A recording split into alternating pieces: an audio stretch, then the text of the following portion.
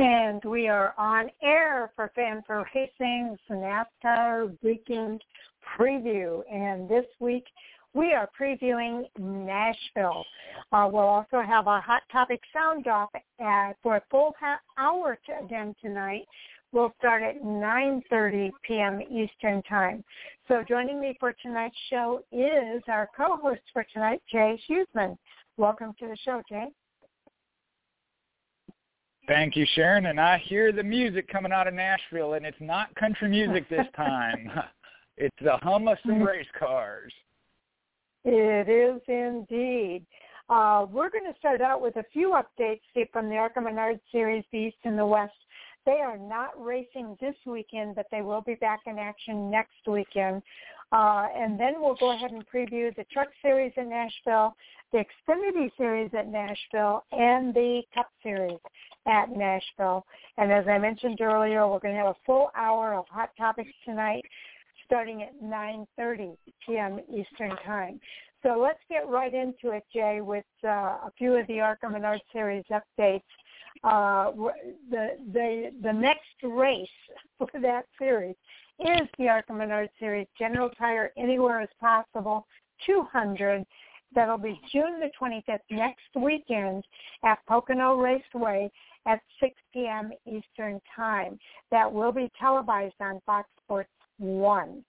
The next race would be on July 3rd for the ARCA Menards Series West at Irwindale Speedway, the Napa Auto Parts 150, and you'll be able to follow along at arcaracing.com or NBC Sports Track Pass on NBC's Gold.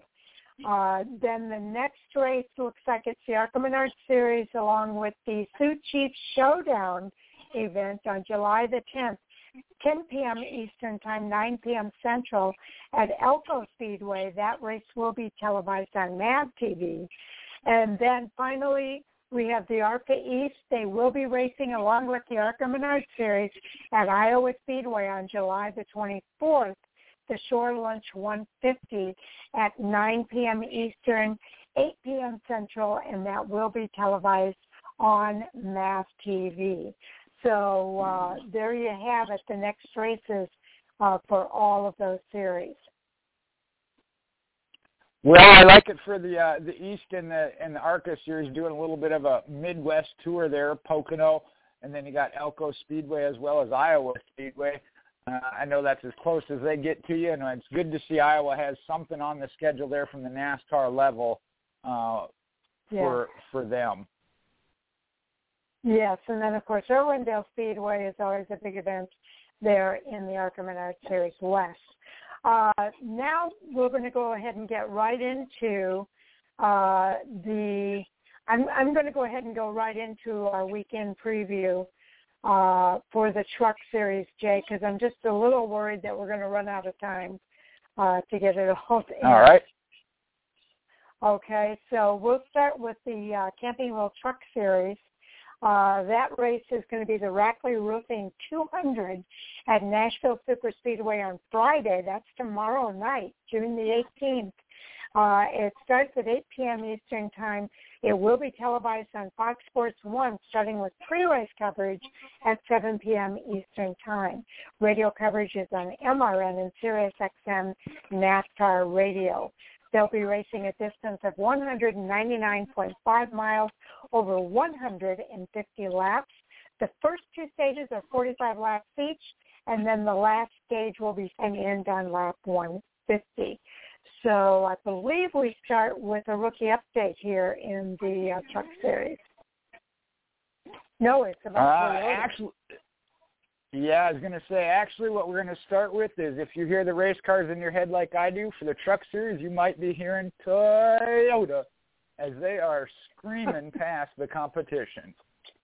And Toyota drivers have won 9 of the first 11 races on the NASCAR Camping World Truck Series 2021 season, including the first 7 races consecutively.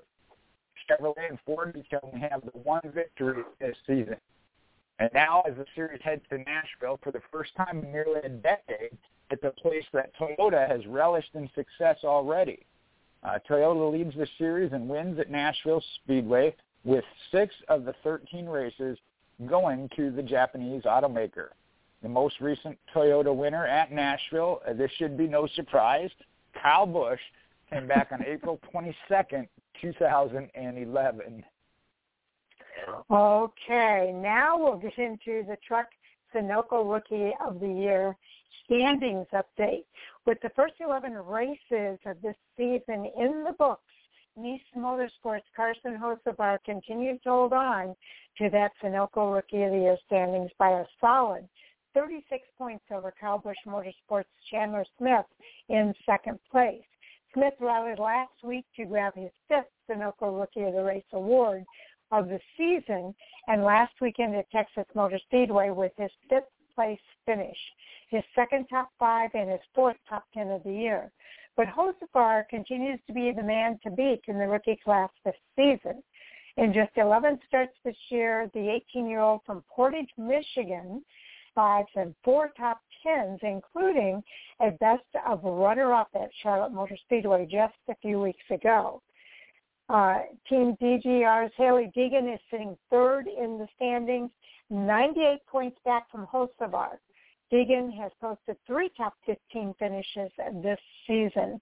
So the other contenders are Chase Purdy at 126, Chris Wright at 73, and Tom Beans, who still hasn't had a race yet this season, but he's still on the list.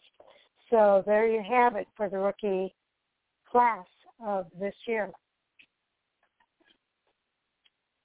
Next up, we've seen him in a lot of different racing styles, but Ryan Preece is actually making his NASCAR Camping World Truck Series debut this weekend with DGR.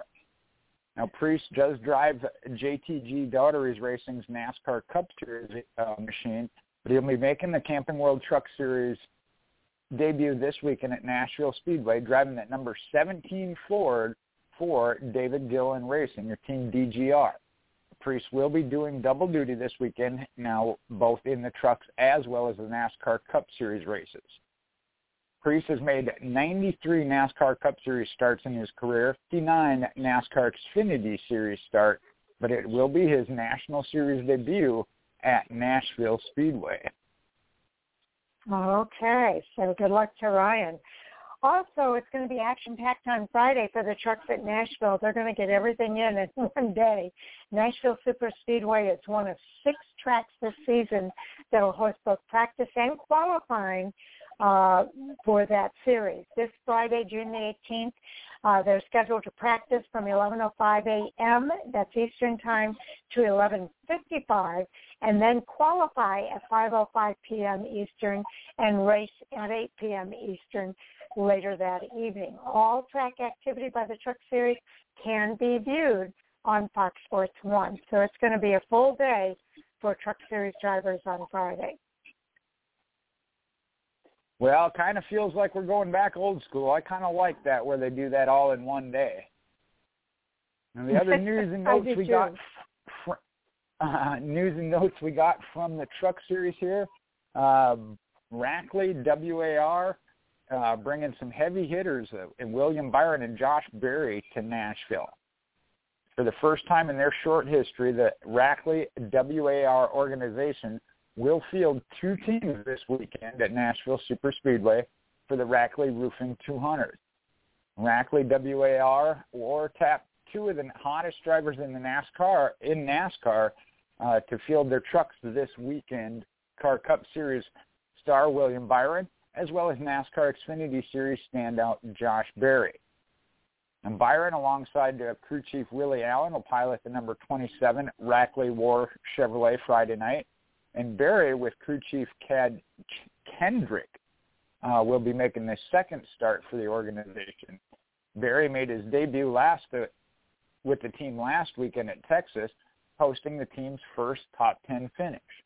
Both Byron and Berry will be making their Track Series debuts this weekend at Nashville Speedway, and both of them are really excited about it, and I'm sure the team's got to be excited about it too.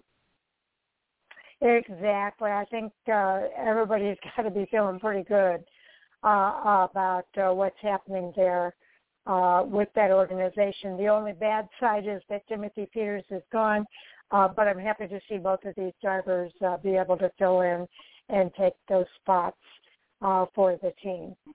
Okay, so let's go ahead and move on to our Xfinity Series. The Xfinity Series Texas Lottery 250 at Nashville Superspeedway will be Saturday, June 19th at 3:30 p.m. Eastern. This is the first race for NBC Sports Network. At 3 p.m. they will start their pre-race coverage, and radio coverage will be on MRN and SiriusXM NASCAR Radio. They'll be racing a distance of 250.04 miles over 188 laps. Stage 1 and 2, again, they're 45 laps each. And that last stage will end on the last lap, and it looks like it's going to be 98 laps for that final stage. Well, we just talked about him making his second start in the Truck Series, but Barry bounces back to the top of the Sunoco Rookie of the Year standings in the Xfinity Series. And after making his 12th start this season last weekend at Texas Motor Speedway, Junior Motorsports driver Josh Berry retook the lead in the NASCAR Xfinity Series from Joe Gibbs Racing's rising star Ty Gibbs. Berry is now a scant 5 points up on Gibbs following Texas. And Berry is entered to make his series debut at Nashville Speedway this weekend. This season, Berry has put up 1 win, which came at Martinsville, 3 top 5s, and 6 top 10s, giving him a total of 277 points, having picked up 4 awards on the year. Ty Gibbs also has 4 awards on the year, sitting at 272 points. Ryan Vargas also has 4 wins on the year, only sitting, though, at 142 points. Jade Buford has been picking up steam here. He's got 65 points and 1 award. And Sam Mayer, we're still waiting on him to make his first start of the year. Right, and those were not wins for Ryan Vargas, but awards, meaning he was the highest finishing rookie of the race. Okay. I'm sorry, what? I was going to say that is correct. I don't know if I said that wrong, but that is, just the award, which, like you said, does mean they were the top finishing rookie. Correct. I think you said it was a win, and I just wanted to clarify it. Okay, also in the Xfinity Series, Joe Gibbs Racing is going to add John Hunter Nemechek to the Xfinity Series driver lineup. That is big news that they announced this week, that John Hunter will drive the number 54 Toyota in 3 NASCAR Xfinity Series races this season.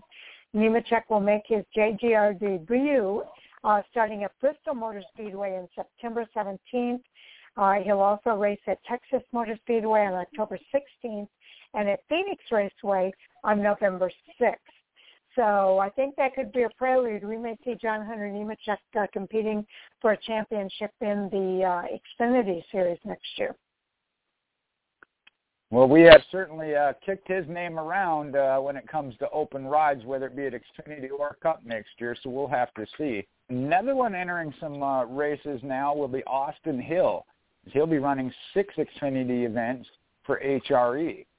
Hattori Racing Enterprises announced that the team will once again compete in the select Xfinity Series races this season, beginning with this weekend at Nashville Speedway. Austin Hill will pilot the number 61 Toyota in all 6 of those scheduled races. Asen, a longtime partner of HRE, is going to be on the car for 4 events, including this weekend, and Toyota Kusho will continue their partnership for 2 of the Xfinity Series events as well, and the Truck Series race at Pocono Raceway at the end of June. And the number 61 HRE Toyota will also run at Pocono, Indianapolis, Michigan, the Charlotte Roval, and then wrap up at Texas. So good to see HRE back in the Xfinity Series. Yes, indeed. I really like that organization. Okay. Bubble trouble playoff shakeups continue. Kyle Busch was victorious once again in the Xfinity Series, this time at Texas Motor Speedway. And with Busch's win, there are still 7 top spots left in the field for a driver to make it into the playoffs with a win or on points. Now, 5 Xfinity Series drivers are locked into the postseason on wins. They include Austin Cindric, Justin Allgaier, A.J. Allmendinger, Jeff Burton, and Myatt Snider. Daniel Hemrick holds the 6th spot in the standings and is the highest-ranked driver without a win so far in 2021. He's 155 points above the cut line currently. His Joe Gibbs Racing teammate Harrison Burton is behind him in 7th at 120 points from the cut line. And both of those drivers do have a good cushion right now, but a win would be preferred to make sure that they get into that postseason.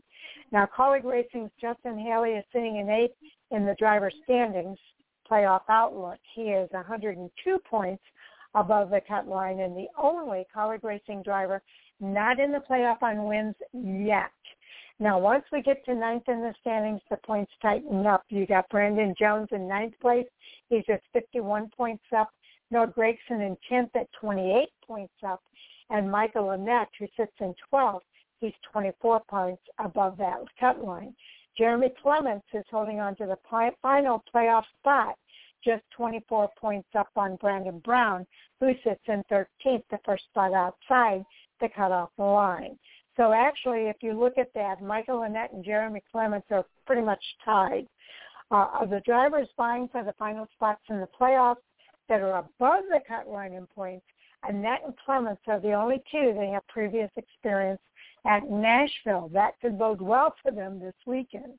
Annett has made 6 starts at Nashville, posting 1 top 10, and Clements has made 5 starts at the 1.33-mile track, and a best finish for him is 19th.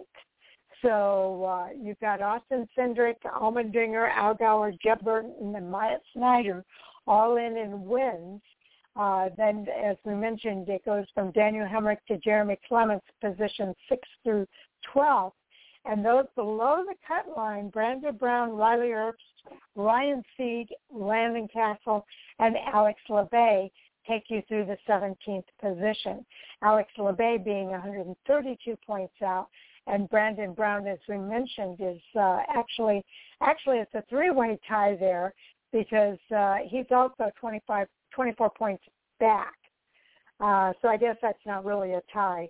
But, yeah, he's 24 points back, while Michael Annett and Jeremy Clements are 24 points above that cut line.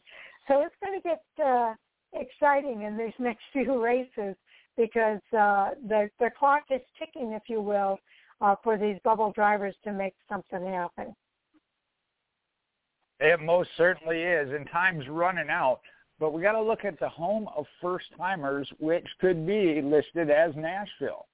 When it comes to Nashville Superspeedway and the Xfinity Series, it's known for being a track that drivers get their first career win on.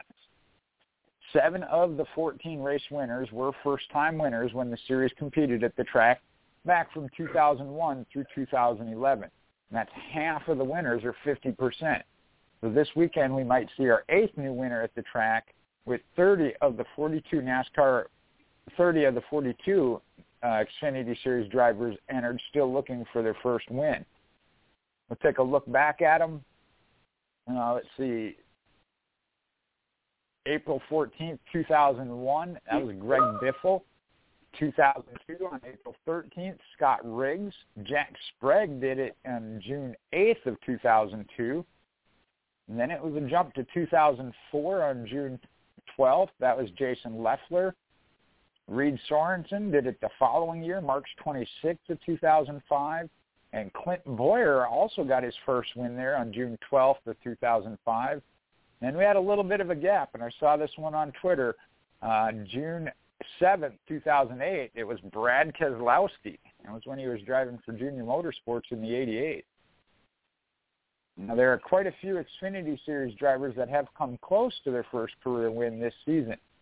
Brandon Brown mentioned that a best finish of 3rd at Phoenix Raceway and has been hovering on that playoff cut line for the majority of the season. He's looking for that first Xfinity Series win. Another one that's been looking for a while, Daniel Hemrick, and he's finished second or third in 4 races so far this season, coming ever so close at Las Vegas Motor Speedway for his first Xfinity Series victory. Nashville Speedway could be that place where he gets it done. After a few tough breaks in the last 4 races, Hemrick finished 4th last weekend at Texas, which is what he and his number 18 team needed. Now, Harrison Burton, Justin Haley, Noah Gragson, and Brandon Jones are all drivers with previous wins, but they remain winless on the year. So they could also be ones to watch this weekend at Nashville, as none of them have more experience than the other at this track. So going to be interesting there. I'd have to go with that. I think we might see another first-time winner this weekend. Okay, well, time will tell the rest of that story, and I can't wait to see what happens. Okay, now there's 100 on the horizon for Kyle Busch. You might remember that he got his 99th victory last week at Texas Motor Speedway. On top of the fact that he has experience in an Xfinity Series and an Xfinity Series race win at Nashville Superspeedway already to his name, Kyle Busch has even more incentive to take home another win this weekend. He's going for that all-important 100th NASCAR Xfinity Series victory after grabbing that 99th win at Texas. If Busch wins this weekend, he becomes just the 3rd driver in NASCAR National Series history to win 100 or more races in a single series. He'll be joining the elite company in the NASCAR Hall of Famers, to include NASCAR Hall of Famers Richard Petty. He has 200 NASCAR Cup Series wins, and David Pearson with 105 NASCAR Cup Series wins. Busch is competing in his 19th Xfinity Series season. He has 359 starts, 99 wins, 222 top 5s, 260 top 10s, and 69 poles. His first start was at Charlotte Motor Speedway in 2003, where he started 5th and finished 2nd for Hendrick Motorsports. He competed in 7 races that season, and in 2004, he competed full-time for Rick Hendrick. He got his very first win that year at Richmond Raceway, and then he went on to win 4 more times that same season. He won the Rookie of the Year award in 2004. The year Martin Truex Jr. is his now Joe Gibbs Racing teammate won the championship. In 2008, Busch joined Joe Gibbs Racing, where 88 of his 99 wins came. In 2009, Busch won the Xfinity Series championship. Of note, 2010 was a career best season for Busch, winning a series record 13 races in a single year. Busch has also scored victories at Nashville in the Truck Series. He did that in 2010 and 11, and those were his first and only 2 starts at the track in the series. He also led 131 laps in 2010 and led 140 laps in 2011. So I think he's going to be someone to reckon with this weekend at Nashville.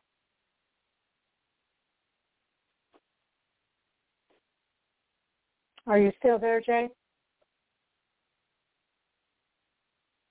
Okay, I don't know if Jay has the mute button on. No, yeah, that was okay. That was me. I had it on mute. I was going to say Kyle Busch is someone to reckon with no matter where you're racing, no matter what you're racing. So definitely true there. Yes, indeed. Now, the question does become, though, who has the upper hand when we come to Nashville?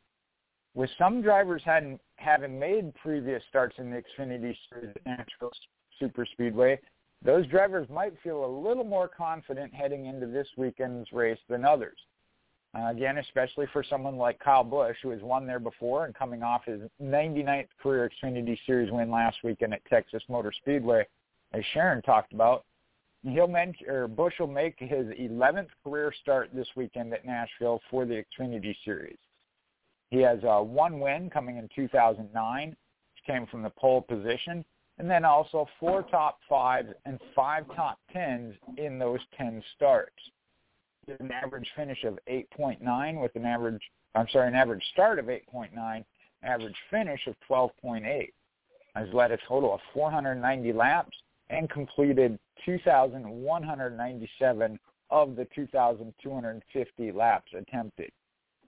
But some others to look at, in 6 starts, Justin Allgaier has 3 top 5s along with the 3 top 10s and 1 pole award. He's led a total of 58 laps, has an average start of 11.2 and an average finish of 10.8.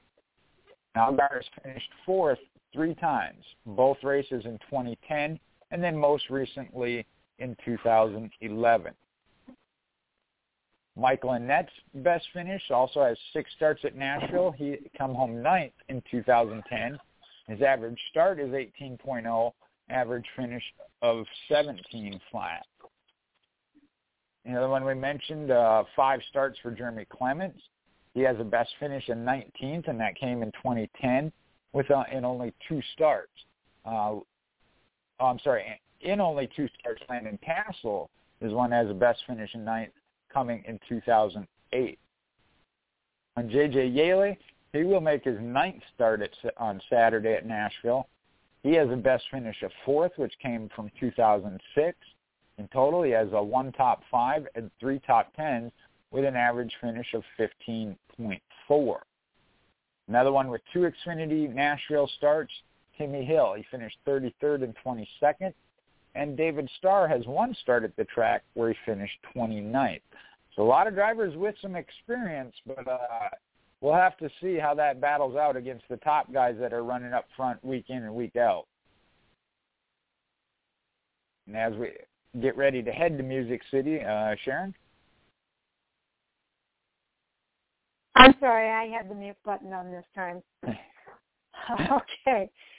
They are heading to Music City, and it's all 3 series, but the Nashville Xfinity Series will be racing the Tennessee Lottery 250 at 3:30 p.m.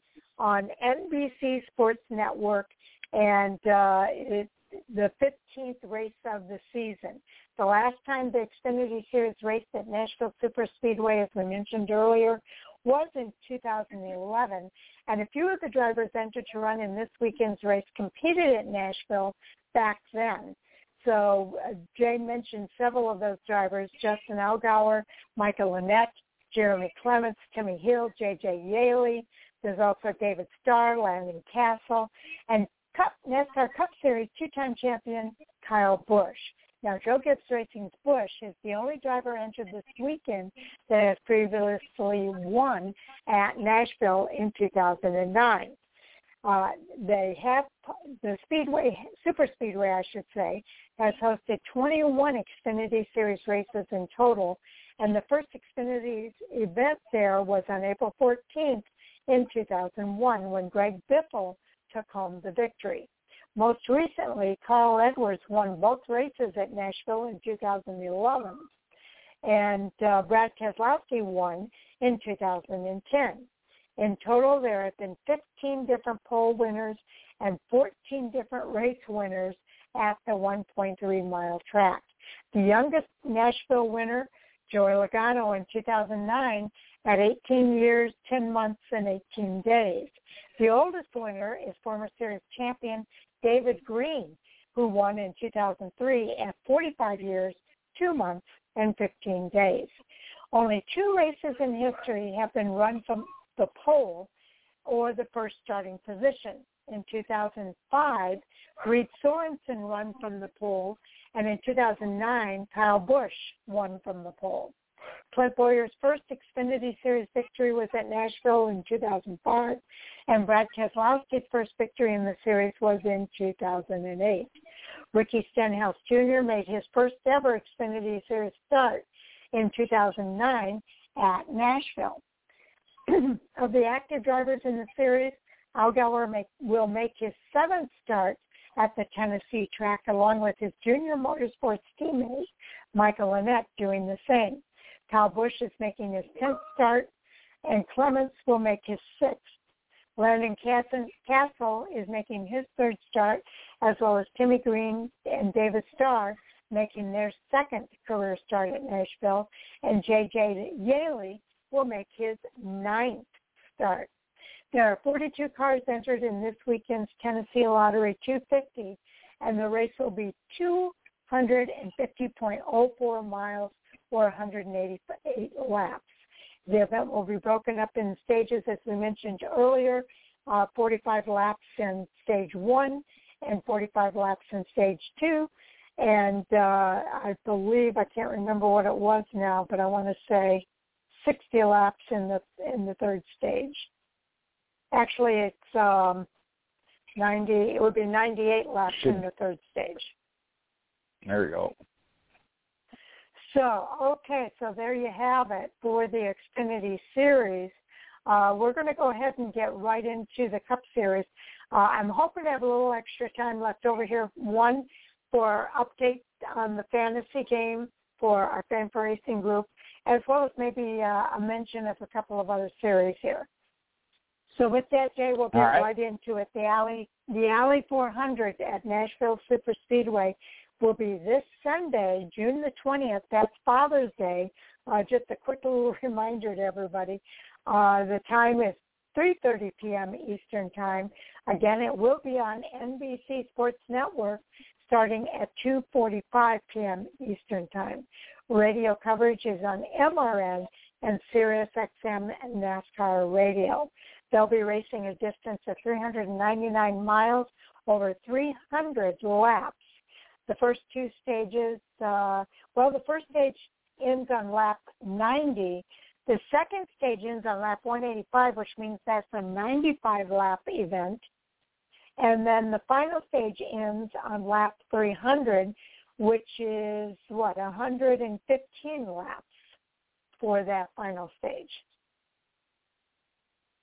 All right. Well, we got a lot of special guests at Nashville Speedway throughout the weekend, including CeCe Winans, Luke Combs, and Priscilla Block. That 12-time Grammy winner CeCe Winans, a multi-platinum award-winning country superstar Luke Combs, and Music City rising star Priscilla Block, and then Brandon Lay, all be featured as part of Nashville Superspeedway's Dignitaries in Entertainment during the upcoming June 18th through 20th NASCAR Tripleheader Weekend, as the track officials have announced. CeCe Winans is a lauded gospel singer with a star on Hollywood's Walk of Fame and more than 5 million records sold.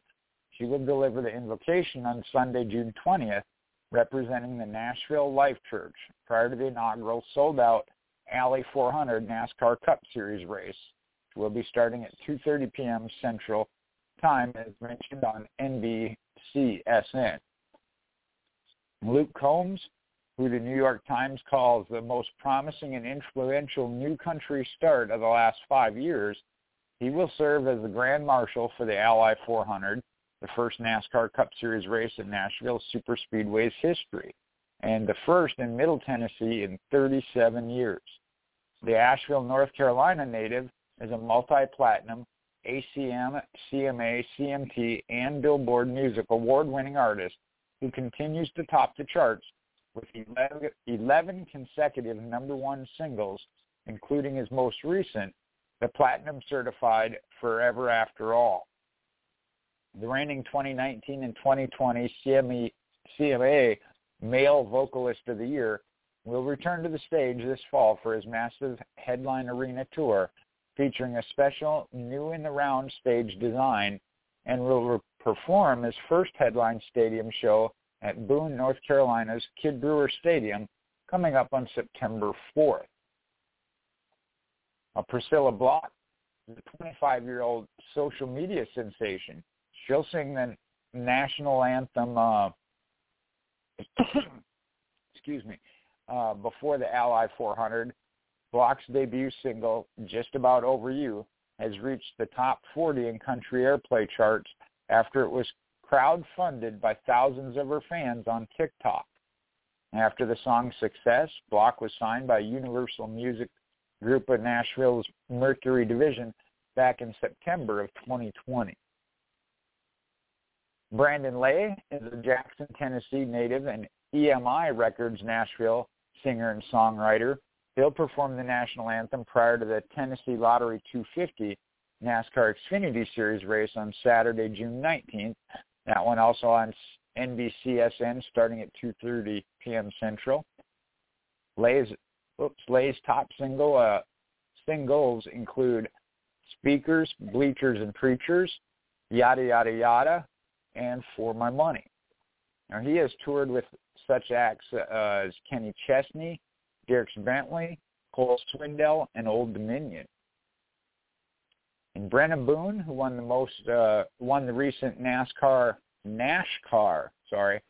Superstar Sweepstakes fan vote, will sing the national anthem prior to the Rackley Roofing 200, which is the NASCAR Camping World Truck Series race. That'll be Friday, June 18th, tomorrow night.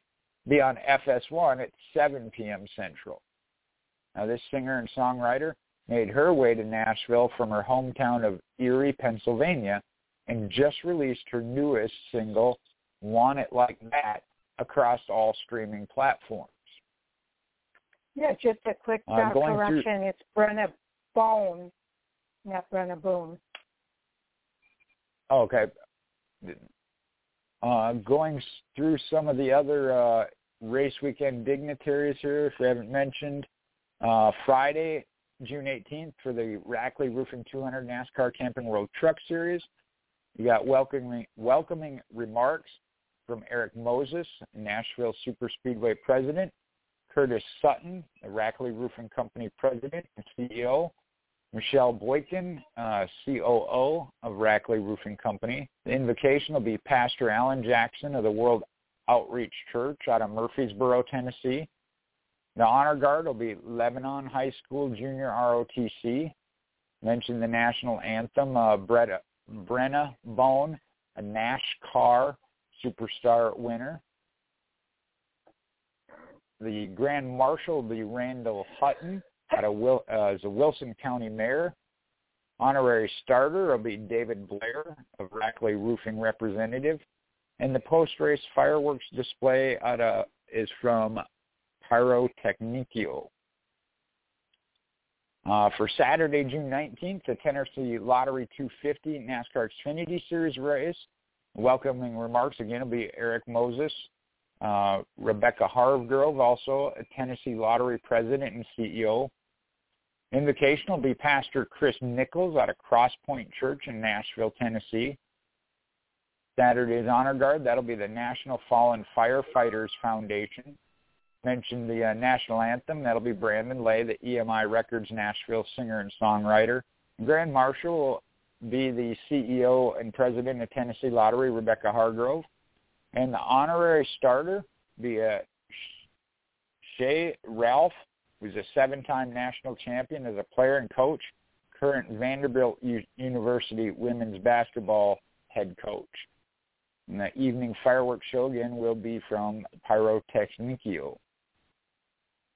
For the Cup Series, the NASCAR Cup Series, Ally 400 on Sunday, June 20th. The pre-race concert will be by Chris Jansen, country music artist, and Grand Ole Opry member John Anderson, who's a country music legend. One more time, Eric Moses will be there, the Nashville Superspeedway president, Eric Moses, as well as Tennessee Governor Bill Lee, Andrea Brimmer, who's the Chief Marketing and Public Relations Officer for Ally Financial. Mention the invocation of the C.C. Winans for the Nashville Life Church. The Honor Guard will be the 101st Airborne Division Honor Guard, Fort Campbell, Kentucky. That's a U.S. Army base. Mentioned Priscilla Block, the country music artist, will be doing the national anthem. Luke Combs, country music superstar, will be the Grand Marshal. And then the flyover will be the Bandit Flight Team, a nonprofit dedicated to saluting our military men and women. And the honorary starter for Sunday's race, Bernard Pollard, was a 9-year NFL veteran and a former Tennessee Titan from 2013 and 2014.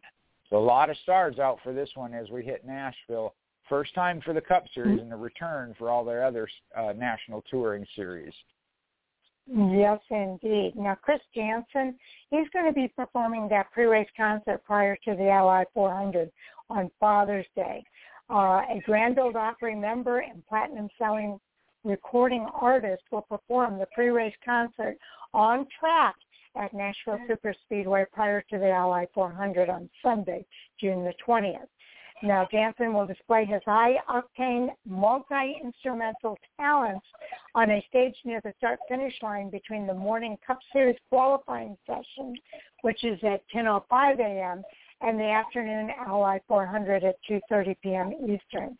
It's the first Cup Series race in Middle Tennessee in 37 years. So the grandstand gates open at 9 a.m. on Father's Day. The 35-year-old Missouri native had his first hit single with Buy Me a Boat, which topped the charts, reached double platinum status, and earned the iHeartRadio Music Awards Country Song of the Year award after its release in 2015. Jansen's latest album, Real Friends, includes the singles Good Vibes and Done, both of which reached number one on the U.S. Country Airplay charts. So really good to hear that Chris Jansen will be performing that concert. But this is what I'm really excited about is this next segment, Jay. Well, it should be no surprise. Gibson partners with Nashville Speedway for its June 18th through 20th NASCAR triple header weekend. Gibson is the world's most famous guitar manufacturer and a staple of Nashville's music scene for generations. They're partnering with Nashville Superspeedway to create that one-of-a-kind Victory Lane prize for America's best drivers. Nashville Superspeedway Victory Lane celebration became one of the most talked about in NASCAR during the track's early days from 2001 to 2011, with the ultimate reward being a Sam Bass-designed Gibson guitar being presented to winning drivers. With NASCAR's returning to Middle Tennessee on the June 18th through 20th weekend, including the inaugural Ally 400 NASCAR Cup Series race on Father's Day, Sunday, June 20th, that tradition will continue with a special Gibson guitar among the prizes and honors awaiting all of the Superspeedway's race winners in Victory Lane.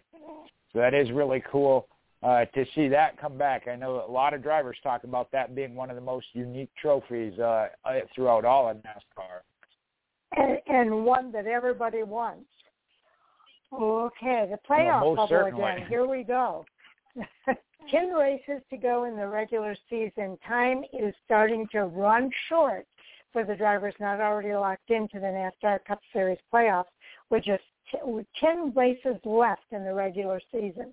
Roush Fenway Racing's Chris Buescher, in 16th in the final transfer spot of the postseason, has opened up a very sizable points cushion, 60 points over Wood Brother Racing's Matt DiBenedetto in 17th.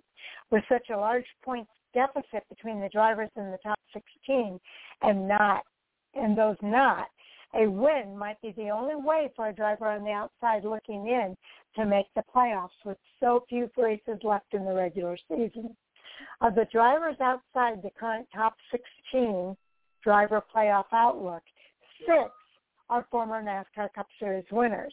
That includes Kurt Busch, who's 18th, Ricky Stenhouse in 19th, Ryan Newman in 23rd, Eric Jones in 25th, Cole Custer in 27th, and Eric Almirola, surprisingly, in 28th place. Kurt Busch, with 32 career Cup Series wins, is currently 18th in the playoff outlook. He's 63 points outside from Chris Buescher in 16th. The final playoff transfer position. Among the 9 upcoming tracks that make up the rest of the regular season, Busch is a won at 5 of those tracks, including Daytona, Michigan, Pocono, New Hampshire, and Atlanta. This will be his NASCAR Series debut, though, at Nashville this weekend. Ricky Stenhouse is a 2-career NASCAR Cup Series wins, is currently 19th in the playoff outlook. He's 82 points behind the postseason cut line. Among the 9 upcoming tracks that make up the rest of the regular season, Stenhouse has a win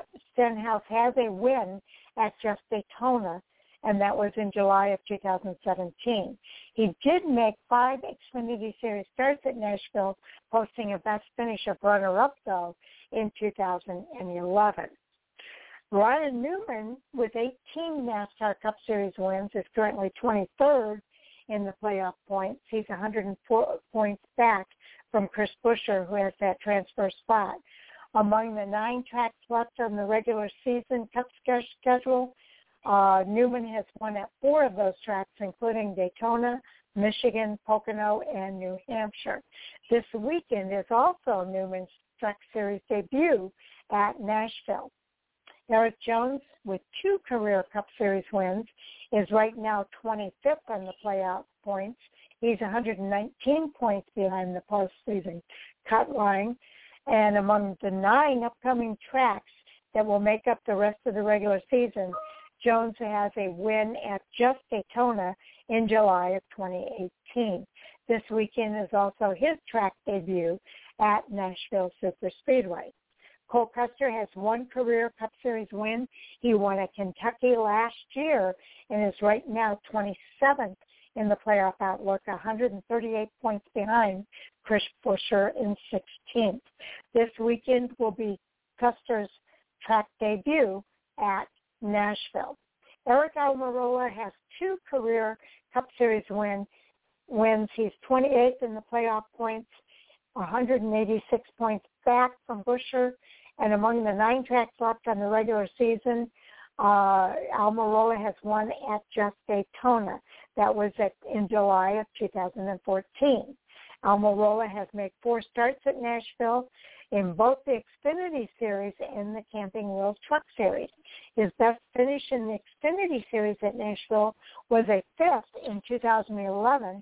His best finish in the Truck Series at Nashville was a 3rd in 2010. Well, Kyle Larson, believe it or not, if you haven't been paying attention, is looking for his 3rd straight points-paying Cup race win. Driving for Hendrick Motorsports, Kyle Larson has been performing lights out lately, winning the Coca-Cola 600 at Charlotte Motor Speedway 3 weeks ago, then conquering the hilly course of Sonoma Raceway 2 weeks ago, and finally capturing his 2nd career NASCAR All-Star race win, which came at Texas Motor Speedway last weekend. Now, the 28-year-old is looking to get his 3rd straight points-paying race win, which would come this weekend at Nashville Superspeedway, to become just the 5th different active driver to accomplish the feat, joining Kyle Busch, Kevin Harvick, Brad Keselowski, and Joey Logano. We look at those streaks, 3 or more by active drivers. Kyle Busch at 3 did it from July 11th, 2015 through July 26th of 2015, and did it again from April 8th of 18 to April 21st of 2018. Kevin Harvick also did it in 2018. He did it from February 25th through March 11th. Brad Keselowski's streak of 3 was from September 2nd of 2018 through the 18th of September in 2018. Joey Logano's goes back a little further. His was from October 11th of 2015 through October 25th of 2015. And this weekend will be Larson's NASCAR National Series debut at Nashville Speedway, as again the Cup Series hasn't run there ever before. Okay. We mentioned this is the first time that they're racing at Nashville in the Cup Series. Well, anyone with previous experience there could have an advantage this weekend. Experience is always key in high-level competition, and this weekend, of course, is going to be no different for those drivers in the Cup Series at Nashville Superspeedway. With this weekend being the track's debut on the Cup Series schedule and with no NASCAR National Series competition at the track since 2011, anyone with experience is few and far between amongst the current competitors. Looking through the preliminary Cup Series entry list for this Saturday's Ally 400, And of the 39 competitors entered, only 14 have made at least one start in a NASCAR National Series event in Nashville. Team drivers with starts at Nashville. Only 5 have previously won a NASCAR National Series race at the 1.33-mile track, led by Joe Gibbs Racing's Kyle Busch, with 3 National Series victories. He has Xfinity Series 1 win in 2009, in the Truck Series 2 wins in 2010 and 11. Kevin Harvick has 2 wins in the Xfinity Series in 2006 and 10.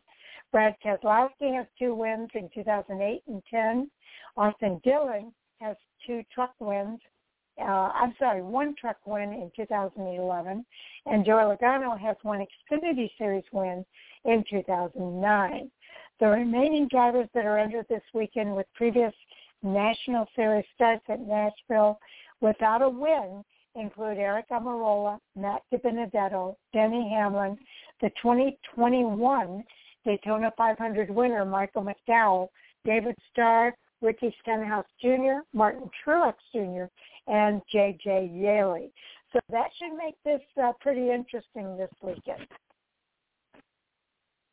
It certainly will, and I know this used to take place at Michigan, but this will be the Father's Day Spectacular as Nashville Superspeedway sets the stage for the NASCAR Cup Series. This will be the Alley 400 starting at 3:30 p.m. Eastern Time. Again, it'll be covered on NBCSN, MRN, on Sirius XM NASCAR Radio, and mark the first time in series history that the Nashville Superspeedway will host a Cup event. Now, Nashville Superspeedway hosted its first NASCAR National Series race all the way back in April of 2001. Through 2011, the 1.33-mile D-shaped oval with its 14 degrees of banking in the turns was home to 21 NASCAR Xfinity Series races and 13 NASCAR Camping World Truck Series events. In 2021, the Nashville is scheduled to host its first NASCAR Cup Series race, which will be this Sunday, June 20th, which is Father's Day. And the Father's Day event will be the first NASCAR Cup Series race in the Nashville area since 1984. And that was when the series last competed at the Nashville Fairgrounds Speedway. And that's a .549-mile paved oval. That was on July 14th, 1984. The race was won by Jeff Bodine driving the number 5 Chevrolet for Hendrick Motorsports. So how about that? Got a new driver in the 5, but it could be back in victory lane. Nashville Speedway is the largest concrete-only track in NASCAR, and the 1.33-mile speedway is owned by Dover Motorsports Incorporated, which also coincidentally owns Dover International Speedway over in Delaware. Now, this weekend's Alley 400 will be the 44th different race in the NASCAR Cup Series has hosted on Father's Day in the modern era, which runs from 1972 through the present. It's the first time since 2007 that the series has competed on the special holiday. Racing on Father's Day has been a staple in the NASCAR Cup Series, with only 6 seasons since 1972 not having a Father's Day race. That was 2000. June 19th, 2000, the Pocono race was scheduled for Father's Day, but postponed due to weather due to the next day. 2015, 16, 18, 19, and 2000, there just was no race scheduled on Father's Day. Actually, it's 2020. What's it? I'm sorry, 2020 was the last one, yes. Nashville Superspeedway will become the 5th different track to host a NASCAR Cup Series event on Father's Day, joining Michigan International Speedway, which hosted 30 of them. Pocono Raceway has hosted 8. Riverside International Raceway hosted 3, and Sonoma Raceway has hosted 2. Again, looking at the modern era of 1972 to now, no driver has won more times on Father's Day than NASCAR Hall of Famer Cale Yarborough, who won 4 times at Michigan International Speedway on the observed holiday. He did it in 1977, 78, 82 and 83. Now, other winners, this again doesn't bode well for the competition. Kyle Larson's done it before, June 18th, 2017 at Michigan. Denny Hamlin, June 19th of 2011 as well. All of these actually came at Michigan. Ryan Newman did it back on June 20th in 2004.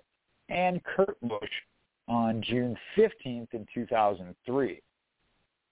And that most recent one to win on Father's Day, as I mentioned, in the Cup Series was Kyle Larson. And Larson is red hot this season, winning the 3 points paying races leading into this, Las Vegas Speedway, Charlotte, and Sonoma, as well as the NASCAR All-Star race, and posting 9 top 5s and 11 top 10s in that stretch. Yes, indeed. So I think fans have a lot to look forward to this weekend, and I think I hope Nashville continues to be, at least at this point, I hope Nashville continues to be on the schedule. So we'll have to wait and see what happens this weekend, but it should be a lot of fun for all. I hope that folks that live out in that area are able to make it out to the track. Well, they obviously plan on it, as the event was sold out. Yes, indeed. Okay, so we've got just 3 minutes here. Let's go ahead and give our fantasy team update. All right. For the Truck Series, we're going to talk about minuscule points here. Truck Series, Sharon is leading that one, is sitting at 47 points, has a 1-point lead over myself at 46. Andy's at 43, Mike at 40, Tommy 37, Owens at 34, Sam at 30, and James at 25. 22 points from top to bottom in the Truck Series. On the Xfinity side, it is Mike at 59, who has a 1-point lead over Andy at 58. Sam's at 52, James 49, Jay, myself at 48, Owen at 42, as well as Tommy. Sharon's at 37, also puts that one at 22 points from top to bottom. On the Cup side, I have a tremendous lead. I'm at 91. Mike is at 85, so I have a whopping 6-point lead. Sam is at 79. Sharon's at 78. Owen at 72. James is at 67. Tommy at 57. And Andy is sticking with Briscoe through thick and thin. He sits at 37 points. But he's not giving up on Chase Briscoe. I know he took him again this weekend. No, not at all. Okay, and so through it all here, the overall, I have 185 points. Mike has 184. There, my point lead is 1 point. Sharon, you're at 162. You have a 1-point advantage over Sam at 161. Owens at 148. James at 141. Andy at 138. And Tommy at 136. So overall there, only a 49-point difference for all 3 series. That is just phenomenal this year. That's about as close as you can be. 1-point advantage in trucks, 1-point advantage in Xfinity, 6 points in the Cup Series, and 1 point on the overall. It's pretty exciting to see how that's playing out this year.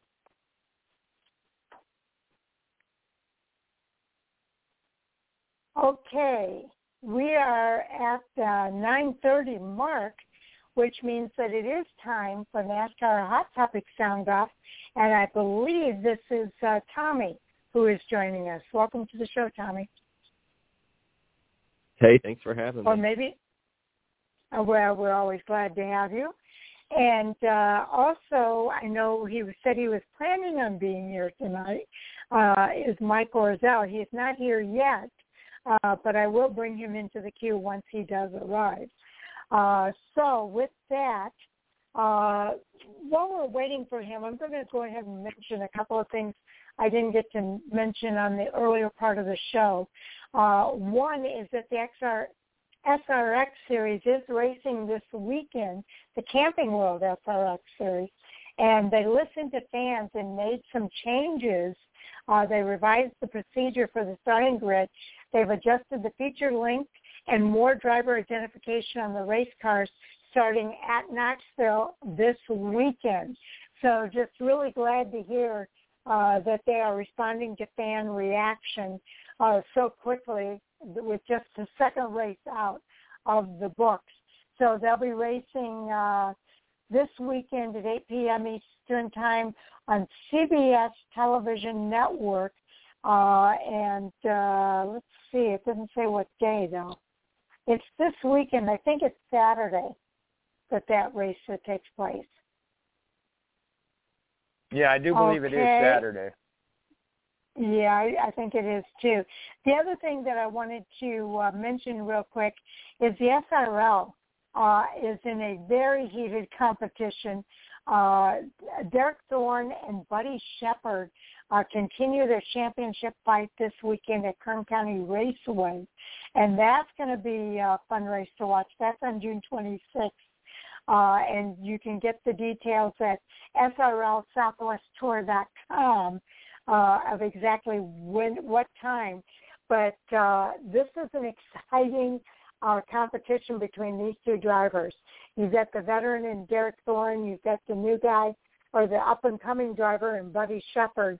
And these guys are really making this series exciting this year to watch. So I really want to encourage fans to check that out. So with that, I'm checking to see if Mike has tuned in yet. Let me get back to that. And my computer is giving me a hard time here. Okay. Well, that probably means Mike is trying to call in if the computer's giving you a hard time. Well, it gets real glitchy here every once in a while, and right now it is being very glitchy. But Mike is here. We'll bring him into the queue. Welcome to the show, Mike. Jay's taking shots at me while I'm on mute, and I can't even defend myself. Hey-o, everybody. Well, we're glad to have you here.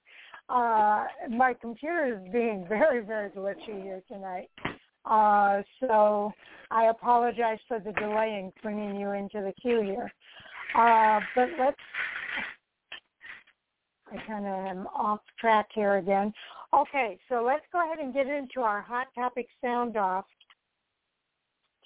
And for some reason, I hope you guys are all there. My switchboard is saying nobody is on, which we know is not true. Okay, there, it's better now. Okay, let's go ahead and get into the Hot Topics. So since you were late, I'm going to go with you first, Mike. You're talking, okay, for me, I didn't bring up any. I don't know if I brought up any in the actual thread myself. So I'm going to steal one from Jay here because nothing makes me happier than Jay being not happy. GMS announced today that they're going to be going Cup racing next year. So we've got another new, not new to the sport, obviously, but new to the Cup Series level, a new ownership in the Cup Series for next year. Oh, okay. So, Tommy, what are your thoughts about that? More open seats for drivers that are going to be moving around, so I like it, and possibly some rookies coming up from the Truck or Xfinity Series for those for that seat. I feel like they said that they've been competitive, and they have been. They've been competitive in the trucks. I remember when Spencer Gallagher got his, I think that was his name. He got the Xfinity win at Talladega. I remember that. So I'm excited to see them go from truck to Cup. I'm surprised that maybe they didn't want to do Xfinity first, but everybody's jumping on board. I mean, you got Trackhouse wanting to expand. Denny Hamlin and Michael Jordan want to expand. So there's going to be plenty of seats, it sounds like, and Calding Racing. So, yeah, I'm excited to see next year. It's going to be awesome. There's going to be drivers moving around, new guys, new cars, new paint schemes. Love it. Okay. Jay, your thoughts? Well, I guess since he was on hold and couldn't defend himself as I took those shots at him, he has a right to steal not only the hot topic but also the race picks in front of me so far tonight. But I'm with Tommy. I'm excited about it, but also have a little bit of concern. And Tommy mentioned it. They did do the Xfinity, and I didn't look at their history of how far back it was, and then they shut it down. And we actually anticipated them moving up, and I'm trying to remember who the driver we thought was going to move into that ride, that there was talk that they might come up and be a Hendrick Alliance team not real many years ago. I know we talked about it, and we're excited about it and thinking about who the driver might be. So my concern is that they shut the Xfinity Series down. They went back to the trucks to focus on it, and they have done so, and obviously returned to a top-level organization there. To come right back then to go to the Cup Series and skip back over the Xfinity Series, a little concern there. I'm not saying it can't be done, but I do like the way they have run their program, and obviously they have the capability to get to the top level. So it's not a great concern, just still a little bit of trepidation, though, with it when it comes to that. And I can't even imagine once we get to start having the conversation of who might be the driver for the team. Yeah, I'm kind of anxious to see who that's going to be. I'll say that I'm kind of in agreement here. I'm excited, in agreement with Tommy, that we're getting so many new teams coming into the Cup Series. GMS Racing, I know we've talked about it, Jay, how impressed we are with how well they did so quickly coming in from the ARCA Menards Series to the Camping World Truck Series and having a lot of success. You're right, they kind of had a step back with the Xfinity Series, and that is a reason to be concerned. But I've got a feeling that they've really taken that step back so that they could focus on the Truck Series. But I don't know. They do have a lot of good things going on, I guess, at GMS. But I wouldn't say this is one of the banner years in the Truck Series. So I think that does kind of give you cause to kind of take a step back and just question, are they kind of moving a little bit too fast here? If they do what they did when they came from the ARCA Menards Series to the Camping World Truck Series, they were able to make that transition very smoothly. But as we all know, it's a little bit tougher when you're going up that ladder to get into the Xfinity Series and the Cup Series. Time will tell the rest of the story, as we always say. But I do think that there's reason for a little bit of concern as well. And I hope it works out for them. I like the idea that there are more seats open for some of the up-and-coming drivers that are coming up through the ranks here. And, we always caution that we don't want them coming up too fast either.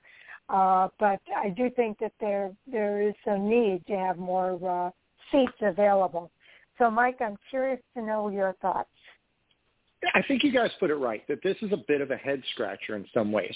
GMS Racing has really kind of reinvented themselves over the past few years. The team got its start when Maurice Gallagher wanted to take his son Spencer racing, and Maurice built the team around Spencer. He started in the trucks. They had a couple of the trucks, but it was always Spencer Gallagher and the rest of GMS. And they went through the Xfinity Series. Spencer got that win at Talladega like Tommy's talking about, and then he got into some trouble with the drugs. And then he got suspended, and he came back for a little while, but I think he just finished out that season and then moved into an undisclosed, or at least not at the top of my head, management role at GMS. And the departure of Spencer Gallagher really sent that team scrambling back to figure out what their whole plan is. And I think, they made the right move to focus on truck racing. Obviously, they won the championship last year with Sheldon Creed. They won races with Zane Smith and with Chase Elliott in the truck, and their trucks seem to be competitive year over year. The thing that really concerns me about their trucks, especially this year, is they don't have a lot of sponsorship on them. Sheldon Creed tends to run an all-white truck. Zane Smith tends to run an all-black truck. That doesn't tell a story about a team that's in a great financial position. Now, Maurice Gallagher is the owner of Allegiant Airlines. So I know he's got some deep pockets, but it's not like the airline industry is doing phenomenal right now either. So I'm sure there's some limitations to how much Maurice can reach into his pocket to self-fund their own team. I understand the Gen 7 car is supposed to cut costs in cup racing, but I'm not sure if it's going to cut it down to the point where it's going to be comparable to what a Truck Series team costs right now. I don't know what those numbers are. I don't think that they're publicly available, and obviously it's going to be very dependent on the level of competitiveness that each team wants to bring to the table with whatever car that they field. And speaking of cars that aren't very competitive, there's one guy who's super happy about this announcement, and that's Rick Ware, because he's sitting on 4 Cup Series charters right now that are going up in value very quickly with all these other teams looking to either join the Cup Series or expand into the Cup Series. And Rick Ware is in a great position to make a whole lot of money on those charters that he bought for not a whole lot of money earlier. Oh, okay. Tommy, your follow-up? Yeah, I was going to say, whatever happened to Spencer, but yeah, that was exactly what happened. I remember after he won that Dega race, he kind of just disappeared and then didn't really race again. And I was wondering what happened to the sponsorship, too, because I did know that Allegiant was, like, their company. Their dad's, like, was the owner or something. So I was like, why don't they just use that at GMS? But I remember the paint scheme. It was the 23 blue and orange car at Dega. But I'm just excited that he's going to the Cup level, and I'm curious to see who he brings up. I mean, Sheldon Creed's a champion in the Truck Series, and I'm wondering who's going to be rookies with Austin Cindric. I mean, something's got to give it Joe Gibbs, because Ty Gibbs is going to be in a car full-time next year. Harrison Burton did good last year, and, I mean, he's already ran a few Cup races this year. But it sounds like there's going to be plenty of seats available, though. Oh, okay. Jay, your follow-up? Well, Mike got me again there, and I thought I could return it, but he got both his points in. There is a little bit of concern, as you mentioned, with the sponsorship deal with the GMS machines.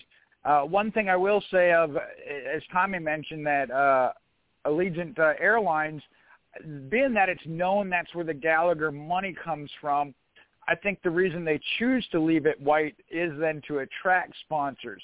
Just like we talk about HendrickMotorsports.com being on Kyle Larson's car. Either way, that's who's footing the bill and where the money's coming from. I think by leaving it all white or black, in the case of Zane Smith, makes it be known that they don't want to have that sponsor on there, even though that's where the money's coming from. So I think there is a strategy to that, whereas Hendrick has decided he likes advertising. If it's an unsponsored race, he's going to go ahead and put his organization out there. Just a difference in marketing strategy, I think. But Mike is right. I think there are not just Rick Ware, but that's the primary one. I think Spire Motorsports, if they're not yet in the position to expand, I know it was rumored that the money team of Floyd Mayweather was supposed to be taking one of their charters. So we'll have to see if somebody partners up with them and gets one of theirs as well. But these teams that have them now is definitely going to be a seller's market for them. Yeah, it's definitely going to be an interesting year. The new car is going to cost for a lot of these guys, and I think that's part of the reason why we are seeing them come into so many different teams coming into the series. But if it all works out, it's going to be a win-win across the board here. We just have to kind of wait it out and see if it does work out. And as you mentioned, Rick Ware is going to be one of the biggest winners out of it all. But, yeah, I don't have a whole lot to add. I think everybody brought up some good points. So what are your final thoughts, Mike? Well, Tommy said it. We've got butts in the air, and now we've got seats that may be a place for those butts to land. So silly season's set to get sillier, and it's probably not the last topic we're going to talk about this evening regarding silly season either. It's probably not. Okay, Tommy, let's go to you next for the next hot topic. Let's go with the electric series as an exhibition. The electric series? The cars. Okay, so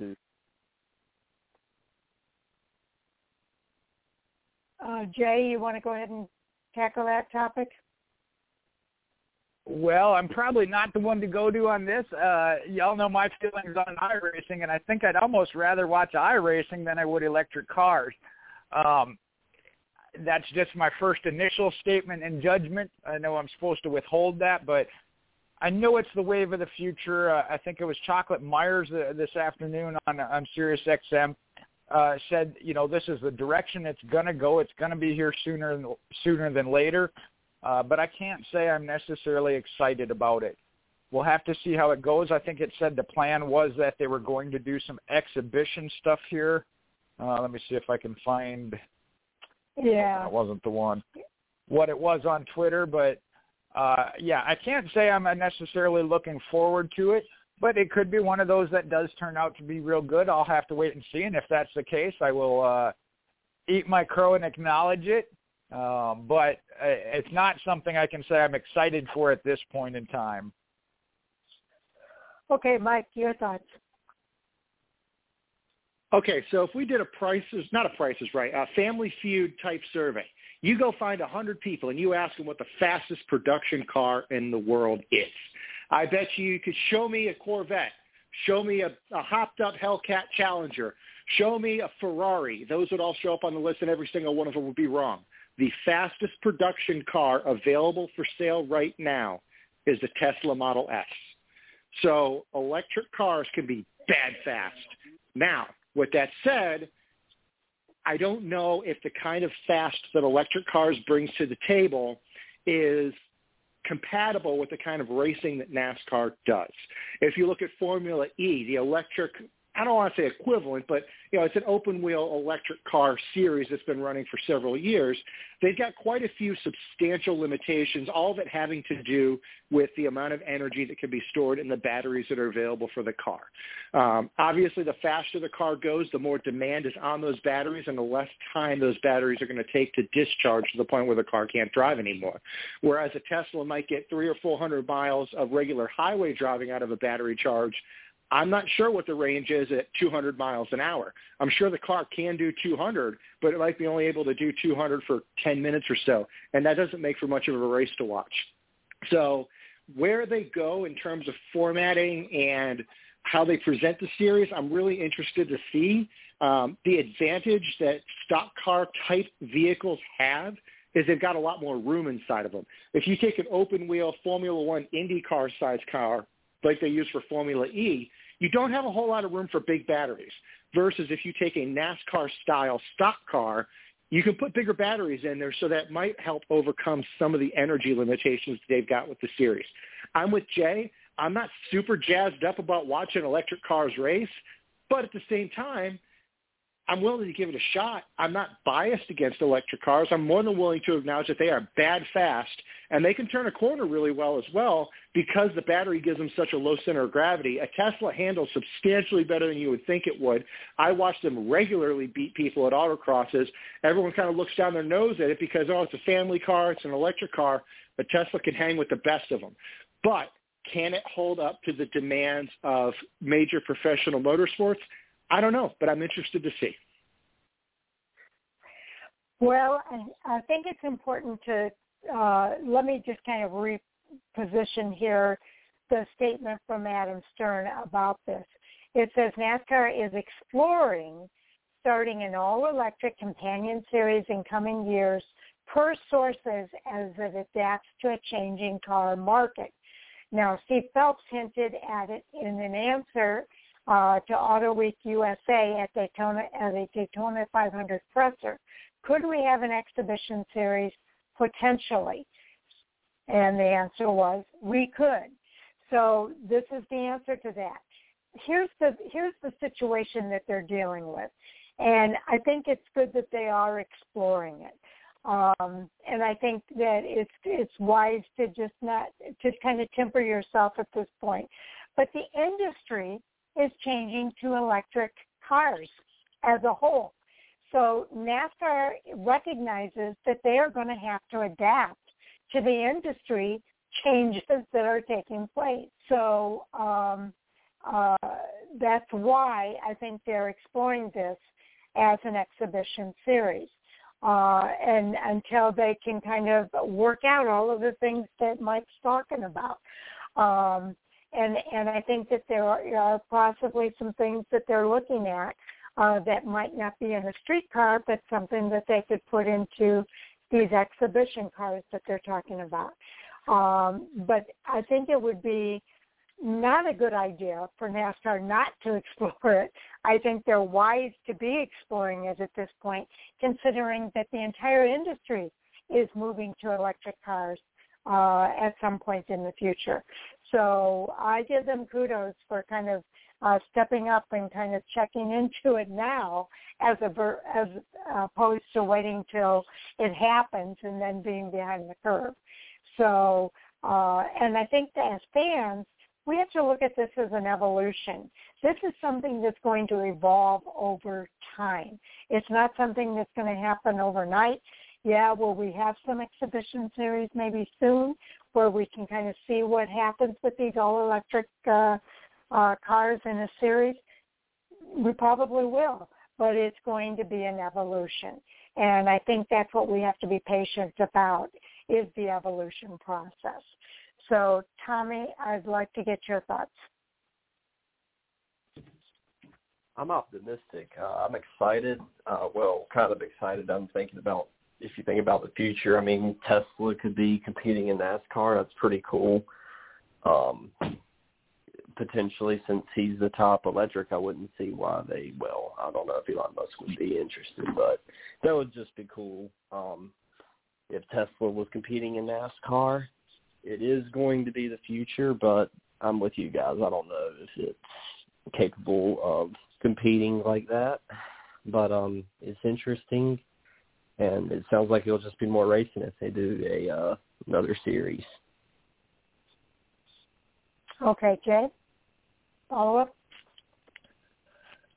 Well, I got a couple of things. I mean, I understand, again, as you said, the evolution of the industry, but also there are some things that you just can't take away from NASCAR racing and what it is.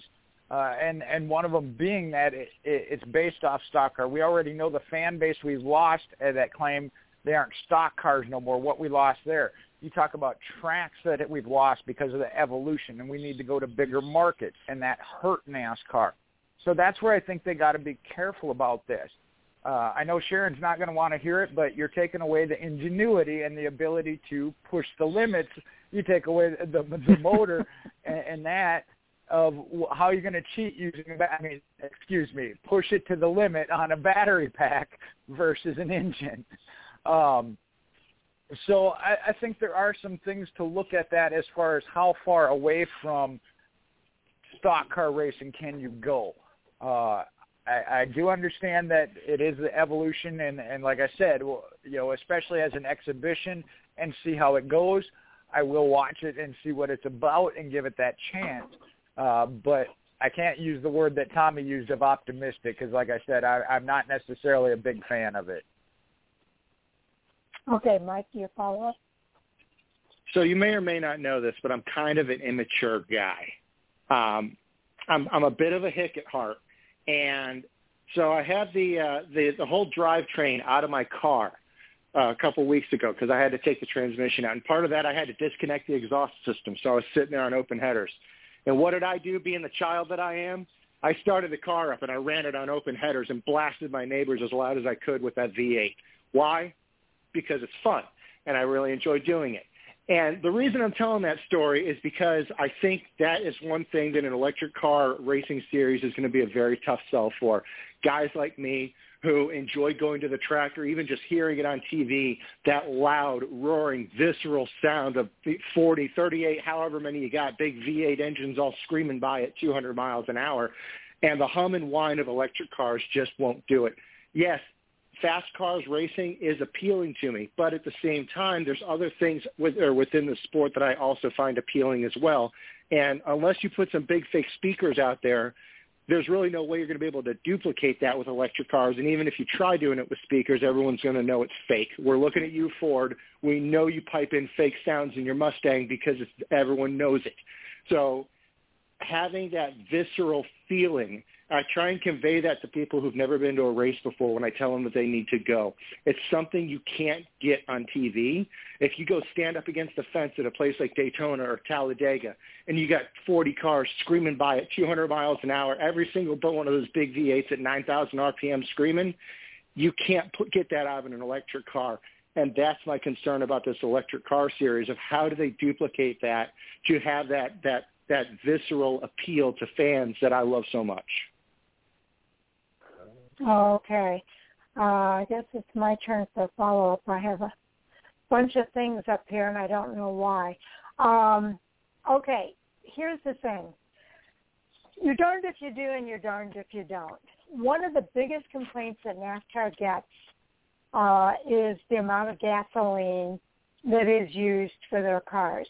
Another big complaint that NASCAR gets, and I've heard it right here on this radio show, the races are too long. We got to shorten the races. Well, this might be a way to do that. Change is tough. I get it. A lot of people struggle with dealing with changes that are happening. But the reality is this change is going to happen, and our economy is going to be going to an all-electric automotive industry, and that's just the way it is. Will we reminisce about the days when we had stock cars just like we do now? Yeah, we probably will.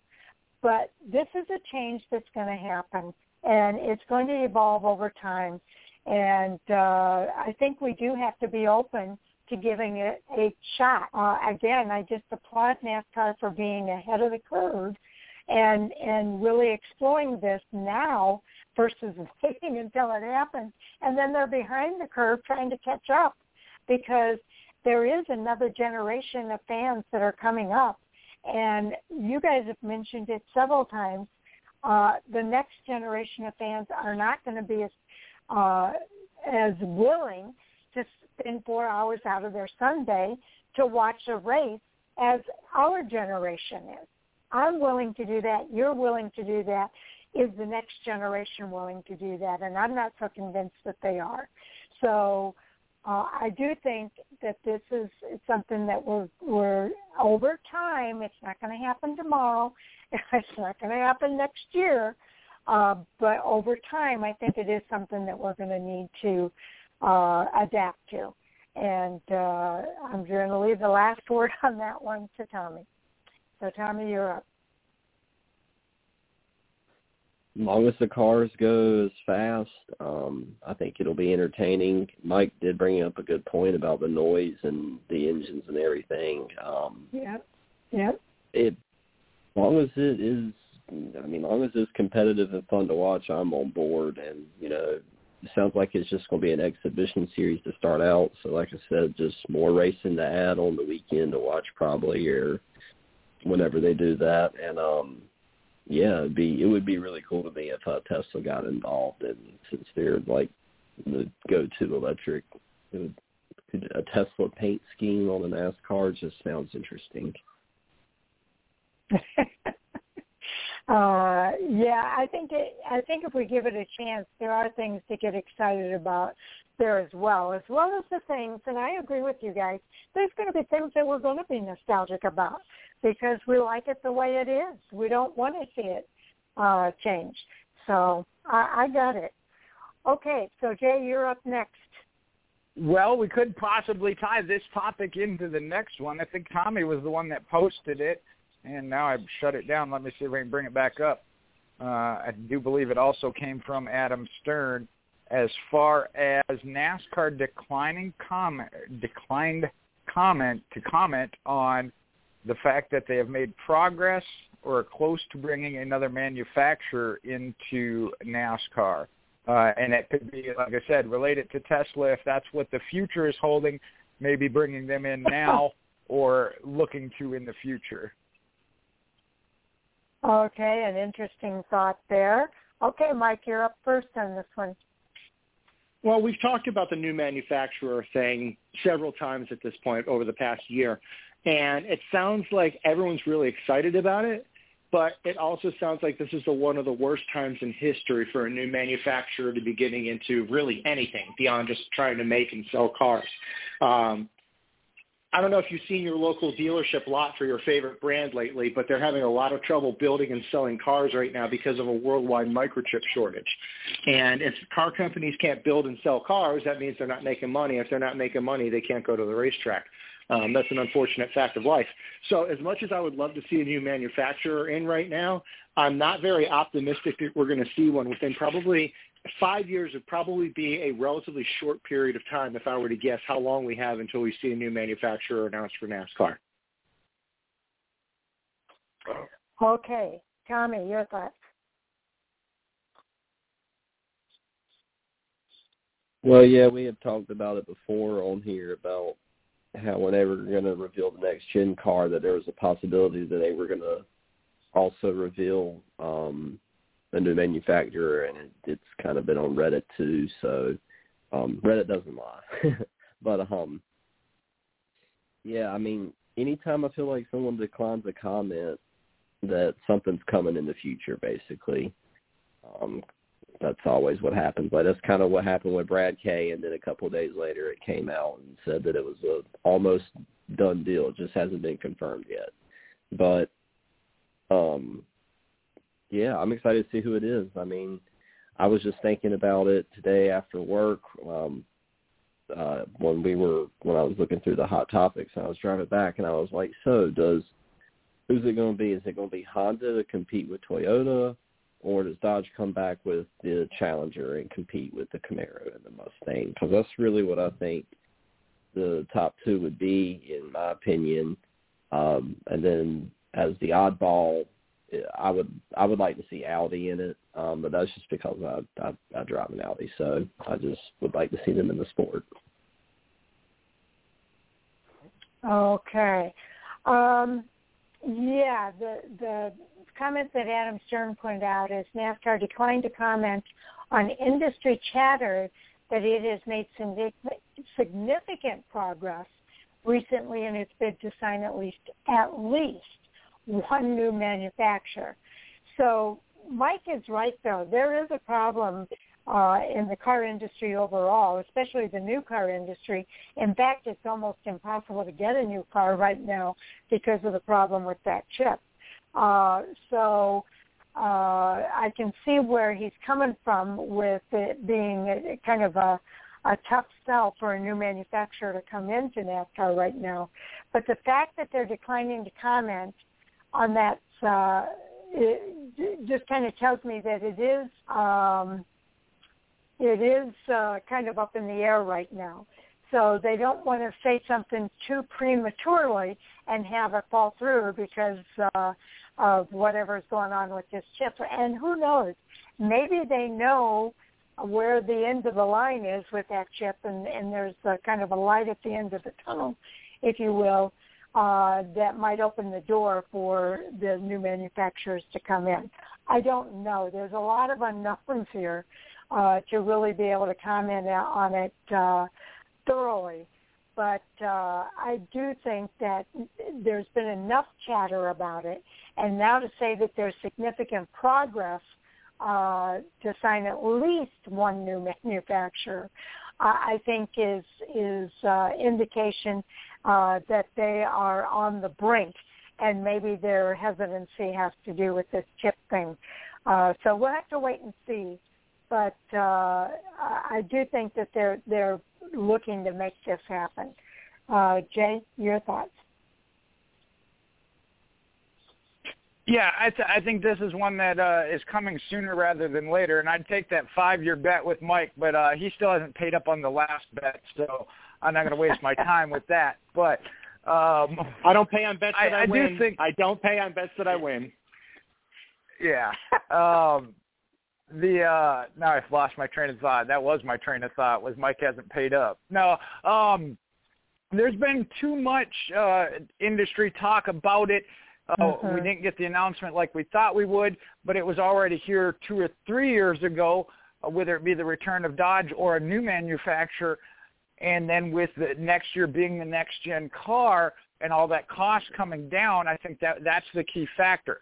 Now, I don't know that it'll necessarily be next year, but especially with these new teams wanting to come in, you're talking about right now Joe Gibbs obviously being the top Toyota team, Hendrick being the top Chevrolet team. Top Ford team would be tough to pick right now, but I'll go with Penske. So any new team coming in either has to be allied with one of those teams, be second tier to them at least to start with, whereas if a new manufacturer comes in, they could be the top team within an organization. And we saw that when Toyota came in and Joe Gibbs made the jump over him to take over as that top spot. So I think that with the amount of teams we're talking about getting next year or within the next couple of years, that a manufacturer will tie in with that, and that's how they'll make their return. Okay. Up next would be Mike, your follow-up. Well, for one thing, I'll say again, I don't pay on bets that I win. Kyle Larson is in the 5 car, not the 48. Anyway, back on the topic at hand. If this whole COVID thing hadn't happened, I'd be a lot hotter on the possibility of a new manufacturer coming in either within the next year or two, probably in line with the release of the Gen 7 car. Because of the circumstances with COVID in terms of shutting down factories and now the subsequent shortages of things like microchips, I'm a lot cooler on the potential for a new manufacturer to come into the sport in the short term. As far as the speculation on who that manufacturer may be, everyone keeps kicking around Honda, and I don't disagree. I do think Dodge is not going to happen just because of the overall financial position of FCA. They were not in a great position before COVID, and they're not any better now. So I don't think FCA, with their Dodge brand or any other brand for that matter, is going to be making an appearance in NASCAR just because they're not in the financial position to do so, despite them being a natural fit for the sport in terms of both history as well as the kind of products that they sell. So for another manufacturer that I would think might be a good candidate for it, I would look to the Korean manufacturers. I would say Kia or Hyundai. One of their brands are probably second in line behind Honda in terms of the brands that I would kind of half expect to come in. Now, I know the European brands, Audi and others, you've been kind of kicking around, but they're very active in motorsports in other countries, and they have a very strong market in Europe and their domestic markets versus the Asian brands. They are very strong in China and the United States. Those are their two primary markets. So expanding their presence within the North American market, one of their big key market areas, it just makes sense. And that's why I would think that in addition to Honda, Kia or Hyundai would probably be your second most likely of a new manufacturer to come in at some point in the not too near but not too distant future. Okay, Tommy, your follow-up. Sorry, guys. There's some activity going on around my apartment or outside of it. My dog's barking, so I apologize. It's okay. Yeah, Honda is coming up a lot. I'd throw Dodge in there just because nostalgia. It would be awesome. Too bad Pontiac's not around, or Buick, but yeah, I'm interested to see who it'll be in the future. With Mike, I think it's because of this next gen reveal, but I don't know if it'll be next year, but maybe the year after that, 2023, I guess. But it's definitely coming in the future because, like I said, I feel like anytime someone declines a comment, that just means something's coming, something's brewing. Mhm. Yeah, I agree with you, Tommy. Something's coming. I don't expect it to be next year. I think the earliest, the very earliest it's going to happen would be 2023. And to me, it doesn't matter what manufacturer it is. I think it's good that NASCAR is looking to bring a or possibly multiple manufacturers into the fold. Is a good thing for the sport. So whoever it is, I'm sure, that this chip thing will be, God, I would hope that the chip thing would be resolved by then. COVID seems to be resolving, and we're getting back to a more normal state. So yeah, 2022 is way too soon for it to happen. I agree with that. But I do think it is going to happen, as Jay said, probably sooner rather than later. Jay, your follow-up? Well, two things, and you and Tommy both said it, somebody declining comment, or the other aspect is when everybody is saying it's all but true and done, and not only do you not go with the no comment, you vehemently deny it like you're going to try and change the surprise. The cat's already out of the bag. So in this aspect, I think you're both right, that they won't acknowledge it, but they're not going to deny it because they do know it is coming. So the second thing I wanted to say was, from past reports we've heard, I think that BMW may be the second possibility behind Honda. Not that we couldn't see some others, but I think that BMW was the one that had expressed more interest than anybody else at that point. And that was, I think, when we had this discussion maybe 6 months ago. So that might be another one to look at. And I'm with Tommy. That hope is very slim, but Dodge is still there. I don't put a whole lot of stock in it as much as I'd like to see it. I don't, and Mike said it, the financial situation they're in, it doesn't look good. I'll say that. Okay. We've got a little more than 15 minutes here. So, Mike, you've got a chance at another hot topic. Well, I posted this prior to the last show, so if you've talked about it already, please stop me. We all know that NBC is taking over the broadcast this coming weekend with the Nashville races, with the exception of the Truck Series, will still be on Fox Sports.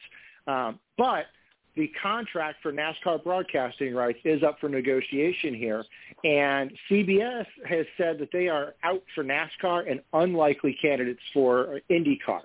And I found that kind of surprising, seeing that CBS is a big partner to Stand Up SRX, that they wouldn't even want to dip their toes in two of the major established brands for national motorsports broadcasting. Okay, yeah, we did talk about this, Mike. I don't think you were here when we did. But, Tommy, go ahead and give your thoughts. I just know that I think NBC Motorsports ends either this year or next year, and I wonder where Junior's going to go, because I saw where they were talking about how maybe NBC will take over instead of NBC Sports. So maybe Junior and Rick Allen and them will go there, or wherever they go, because there was talks of USA as well. I even saw ESPN, I believe, on Sunday or Monday as well when we were talking about this. Now, that would be awesome.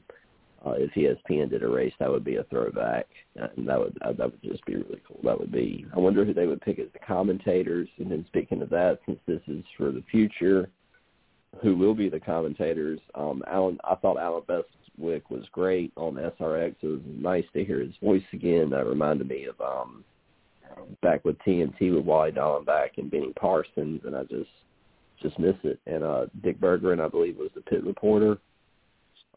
Saw him on the Dale Jr. download a couple of weeks ago, or a couple of months ago now. And, just missed that, and interested to see how it all plays out in the future. Okay, Jay, your thoughts? Well, Mike opened that window really wide. He said to stop him if we had already talked about it, which we did, but I do want to hear his thoughts on it, because he unfortunately wasn't able to be on the show and talk about it with us. I think I did read his comments that he had on there, but to get it from him live and in person, I do actually want to hear it. So mine are still, I think that this is one of those where I think maybe CBS may be playing a little bit of gamesmanship. They're testing the waters. I feel like they're testing the waters with the SRX. It is something different. It is not NASCAR itself, but I also think they have to realize that NASCAR is one of the top, I'm not going to say the top, but one of the top programs that they could get. So I feel like maybe they might be trying to, again, I hate to use the word lowball when it comes time by saying that they're not interested. I think they have to have some interest, or at least be looking into it. Okay. I recall when we talked about this before, I recall seeing that both Fox and NBC Sports Network new contracts their existing contract expires in 2024. So we know that the negotiation for the new contracts start well before that because, again, NASCAR doesn't want to be caught behind the curve. But CBS, it could be gamesmanship. It wouldn't be the first time we've seen that happen. We see that technique used quite a bit even with the drivers, kind of exploring different series and looking to kind of up their value, if you will. So we'll have to wait and see what happens. They've already said that they're not looking to bring IndyCar in. They have no plans at this point to bring NASCAR into the fold. We'll see how it goes with CBS and the SRX series. I do think that, like Jay, that maybe there is some gamesmanship going on here. And I think that there's time for it to all play out. Testing the waters is kind of a good way to put it, I guess, because they've got some time to negotiate with NASCAR. And if they show less interest in it, NASCAR might, NBC is kind of changing their whole format. Everything's going to the streaming platform, which might play into where NASCAR is headed as far as addressing the next generation. I don't know. And we'll have to kind of wait and see how that plays out. Again, I just think there's so many unknowns here. It's kind of hard to speculate on it until we know some of those unknown things.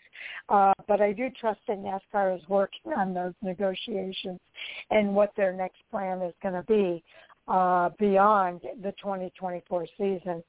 So, Mike, this is what we've been waiting for. We all want to hear what you have to say. Tommy kind of alluded to it a little bit, that even without a new broadcast partner, in this case CBS or other ones, the ABC family of networks, which includes ESPN as another contender, even without a new broadcast partner, there's still the potential for some substantial change between now and when the next contracts are cut for the 2024 season. There's been rumors that Jeff Gordon may step away as early as this year and not return to the Fox booth for the 2022 season, presumably to take a bigger role within Hendrick Motorsports. Also, Dale Earnhardt Jr. is another name that's been mentioned for a lot of the same reasons. Dale Earnhardt owns a very successful NASCAR Xfinity Series team. There's rumors that team may be moving to the Cup Series. He also runs a very successful and popular podcast. He's part of the management and development team for iRacing. I can go on. The point is Dale Earnhardt Jr. has a lot of things going on right now, and not all of them revolve around NBC Sports. And if he was looking to cut something loose that takes up probably a lot of his time and maybe doesn't have that much of a return on it, potentially NBC is one of the things he might be considering cutting loose. I don't know. I'm just speculating here. With regard to CBS coming in, I agree. I think SRX is them kind of gauging where motorsports is in terms of popularity and marketability. I thought their broadcast this weekend for the SRX series was decent. Alan Bestrick was outstanding and beyond reproach. The pit reporters were great.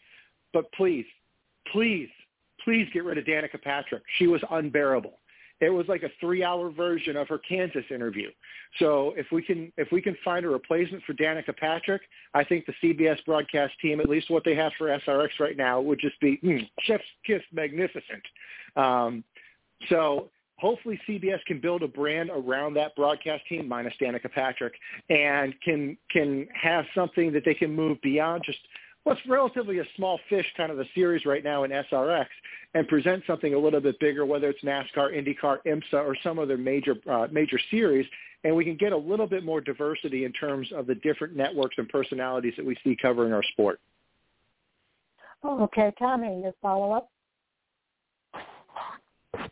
I was also going to bring this up about GMS because Junior, like you said, Junior Motorsports is thinking about going to the Cup level. I think that would be awesome. But GMS is basically an alliance with Hendrick. Junior's an alliance with Hendrick. How is all of this not a conflict of interest? But then I thought about it. And Hendrick Motorsports, then I believe it's like ECR, which is basically RCR, I think, make all the Chevy motors for all the cars. So, I mean, there's just all not one team, but, you know, they're all connected somehow.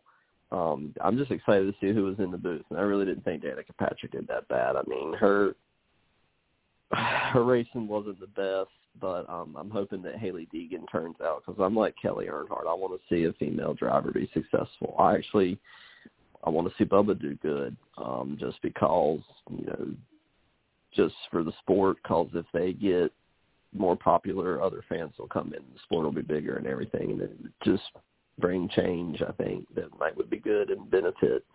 But I'm just excited to see who goes in the booth and what happens. I don't really want NASCAR to go to USA, because I saw that as an option a few months back, but ESPN would be awesome. And Alan Bestwick being somehow involved back in NASCAR since he's doing SRX now would be great. So I'm going to miss him. Okay, Jay? Yeah, I don't really have a whole lot of follow-up there. Again, I didn't get to see the SRX race, so I can't say much as far as that. But it sounded like their numbers were good, and I still believe that NASCAR is at least one of the top 5 as far as outside of other sports main events. You talk about the Masters for golf.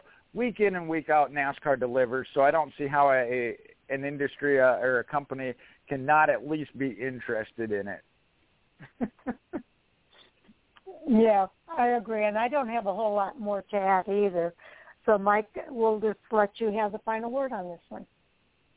Well, my big concern regarding NASCAR being a marketable TV property has to do with what's being broadcast on Big Fox or Big NBC, the actual over-the-air broadcast network, while a NASCAR race is on FS1 or NBC Sports or side cable-only kind of channels. And when you see things like Emerald's Kitchen being broadcast on Big Fox while the NASCAR race is on FS1, that tells me, does Fox Broadcasting believe that Emerald's Kitchen is going to bring in better ratings than a NASCAR race? And maybe it is. And that kind of concerns me regarding the overall marketability of the NASCAR product in terms of putting it on TV. Hopefully I'm wrong, and hopefully NASCAR continues to grow. We've seen a couple percentage points increase in the ratings this year. So hopefully, as interest continues to build back up in the sport, it becomes a more valuable property that demands a little bit more attention from these networks and a little bit more priority in terms of where they broadcast it. Okay. Yeah, I was going to bring up that actually the broadcast numbers have been up this year, so I think that's a very positive thing. Okay, let's go ahead and let's see. Should we? I don't know. Do you have another topic, Tommy, that you want to bring up, or Jay? We're kind of cutting it close here. Well, I did put up the one of Landon Castle being paid via online currency. I don't know a whole lot about it other than to call it that, of an online currency. Okay, and what's the deal with that? I'm not sure. All right, let me pull that up here. And I'm trying to think. And I'm not 100% familiar with these. Says Landon Castle be the first driver to be paid with cryptocurrency with the sponsorship deal, which is Voyager, a cryptocurrency brokerage platform. And they call it Litecoin. I'm not real familiar with that kind of thing. Tommy, what are your thoughts about that? There's actually been a few NFL players that have done it. I feel like a Panthers player did it. A Kansas City Chiefs player did it. And I feel like there was one other for either the Broncos or the Raiders, I believe, that did it. Or maybe it was 2. So there's been like 4 NFL players that have done it. I feel like some college player is strictly only asking to get paid in cryptocurrency maybe that was a draft pick this year, I think, that did that. There's just players that are out there doing that. So I'm not really surprised to see Landon Castle doing it, and it's pretty cool. I'm not really familiar with it. One of my friends is into Bitcoin, but I don't really understand it, so I can't really add much to it besides I've seen NFL players do it. Mike? Well, let me do the spiel in case we go over here. We're going to go off the air at exactly 10:30 p.m. Eastern Time, which means that you're probably going to hear us go off the air while we're still talking. Just know that we are continuing to record the rest of the conversation. We like to let our new listeners know that this is going to happen so that nobody is caught by surprise. What happens is when we finish up here, I will go out on Twitter and let people know that the podcast is available. And what you can do is just fast forward to the player either at Blog Talk Radio or at Fan4Racing.com. Just fast forward to the 2-hour mark, and you can hear the rest of the conversation as part of our bonus overtime material. Again, just a heads up so that nobody's taken by surprise when we go off by air. We just want to make sure everybody knows that we are continuing to record. So go ahead, Mike, with your thoughts. Well, kind of like Tommy said, this isn't uncharted territory here. It is a little bit for NASCAR, but not entirely. We saw a car sponsored by Dogecoin a few years ago. They ran at Talladega and maybe a couple other races. And I think they're going to make another run here this year at some point, but don't quote me on that. Either way, the point is cryptocurrency is not necessarily a new thing, whether in NASCAR or other sports series. As far as whether it's going to take over the world, like some of the shills for it tend to say, I don't know. I'm not sold on it. I'm not quite as an old crotchety old man yelling at the cloud curmudgeon as Jay is with his flip phone, but I'm also not necessarily sold on the whole cryptocurrency thing either. I'm interested to see where it goes. I'm not averse to it, but I'm still going to request my paychecks in U.S. dollars for the foreseeable future here. Okay. I'm obviously behind the curve on this whole cryptocurrency thing. I have no idea what it's all about, or if it's good or bad, or what's happening with these other drivers, how it is, or not drivers but other sports figures, how it's impacting them, if it's been a negative impact, positive impact. I have no idea. So I don't really feel that I'm first in even commenting about it. But Jay, I'd be interested in knowing what you have to say. Yeah, I'm not extremely familiar with it either, and Mike's right. It is one of those I would certainly I might put some money into it as an investment to see how it goes, but getting my paycheck that way, I don't think so. It's one of those I don't see the sustainability of it. I know we talk about everything evolving, and that's maybe the way the world goes, depending on what perspective you have on that, whether it's a good thing or not. I am one that is I'm not in favor of it by any means. I would never deny that. But like I said, if I had some extra money laying around, or if Mike wants to donate some to me, pay off his bet, I would invest it in it. Start winning bets and maybe I'll pay. Okay. I'm staying out of the middle of that one. But Tommy, what are your follow-up thoughts? I don't really have any. Okay, Mike? Well, just more of the same. I'm sure Landon Castle be willing to accept his payment in cryptocurrency, especially a lesser-known one like Litecoin versus the more common one of Bitcoin. It may have given him an opportunity to ask for maybe a little bit more relative value than he asked for in U.S. dollars, which, if so, good for him. Get paid. Hopefully it works out for him, and if it does, well, maybe we'll see he may be the first, but he may not be the last if it works for him. Okay, and we don't know that happened. That's speculation, correct? I think it was confirmed that is how he's being paid for the race. No, I mean, we don't know that he's getting more because he's getting cryptocurrency. Oh, no, that was just speculation on my part. That's correct. Okay. Again, I don't have anything to add. Jay? No, that again, I'm not super familiar with it. I am with Mike. I hope it does work out for him, for his benefit, taking that chance. I hope it does work out for him, though. Okay. Tommy, did you have any other topics you wanted us to hit on? Not tonight. I just wanted to add to the, I just put it into the chat, the one that I wanted to do tonight, which was the other manufacturer. Who is the other manufacturer? Oh, I just wanted to cover that one. That was my only hot topic tonight. Oh, okay. And we covered it. I gotcha. Okay. Mike, anything else on your list?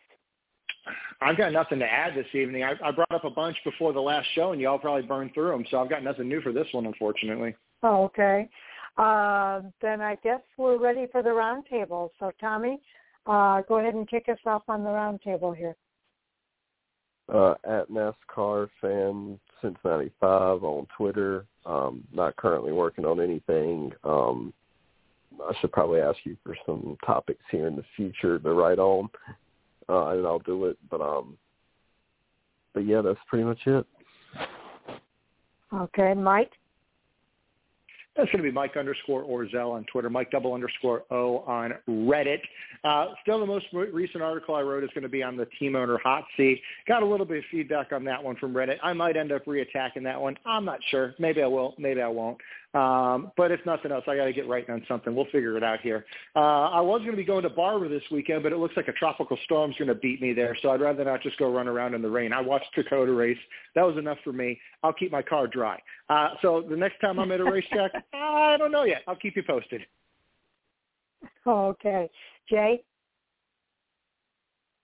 Well, to update that, the next time I'll be at a racetrack will be probably by 11 o'clock noon tomorrow here at Magnolia Motor Speedway, home of the Black Ice, as the Lucas Oil Dirt Series is here in town, starting already tonight.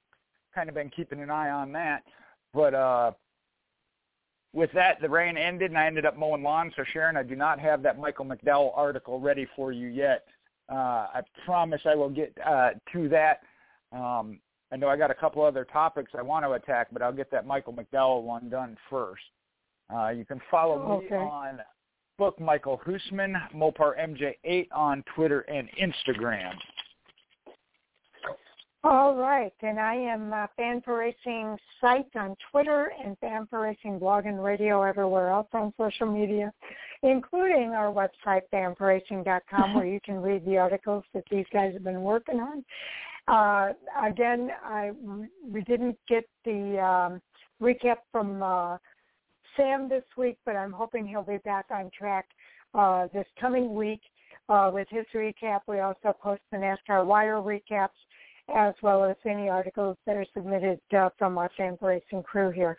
So we appreciate everybody taking the time to tune in tonight to hear what we have to say.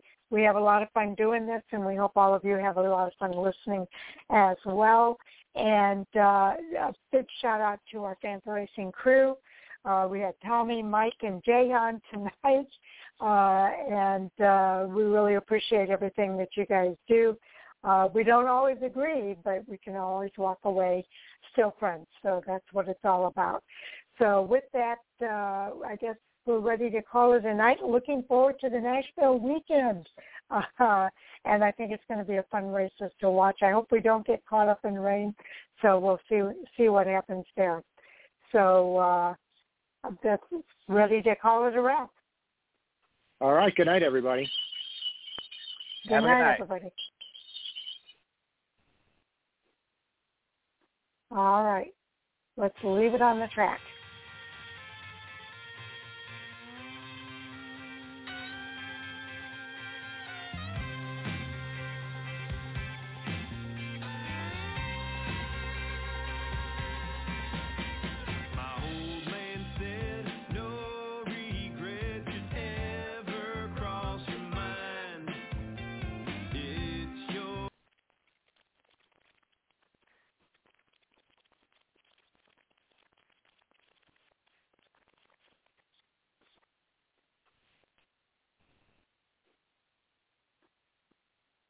Lucky Land Casino, asking people, what's the weirdest place you've gotten lucky? Lucky? In line at the deli, I guess? Aha, in my dentist's office.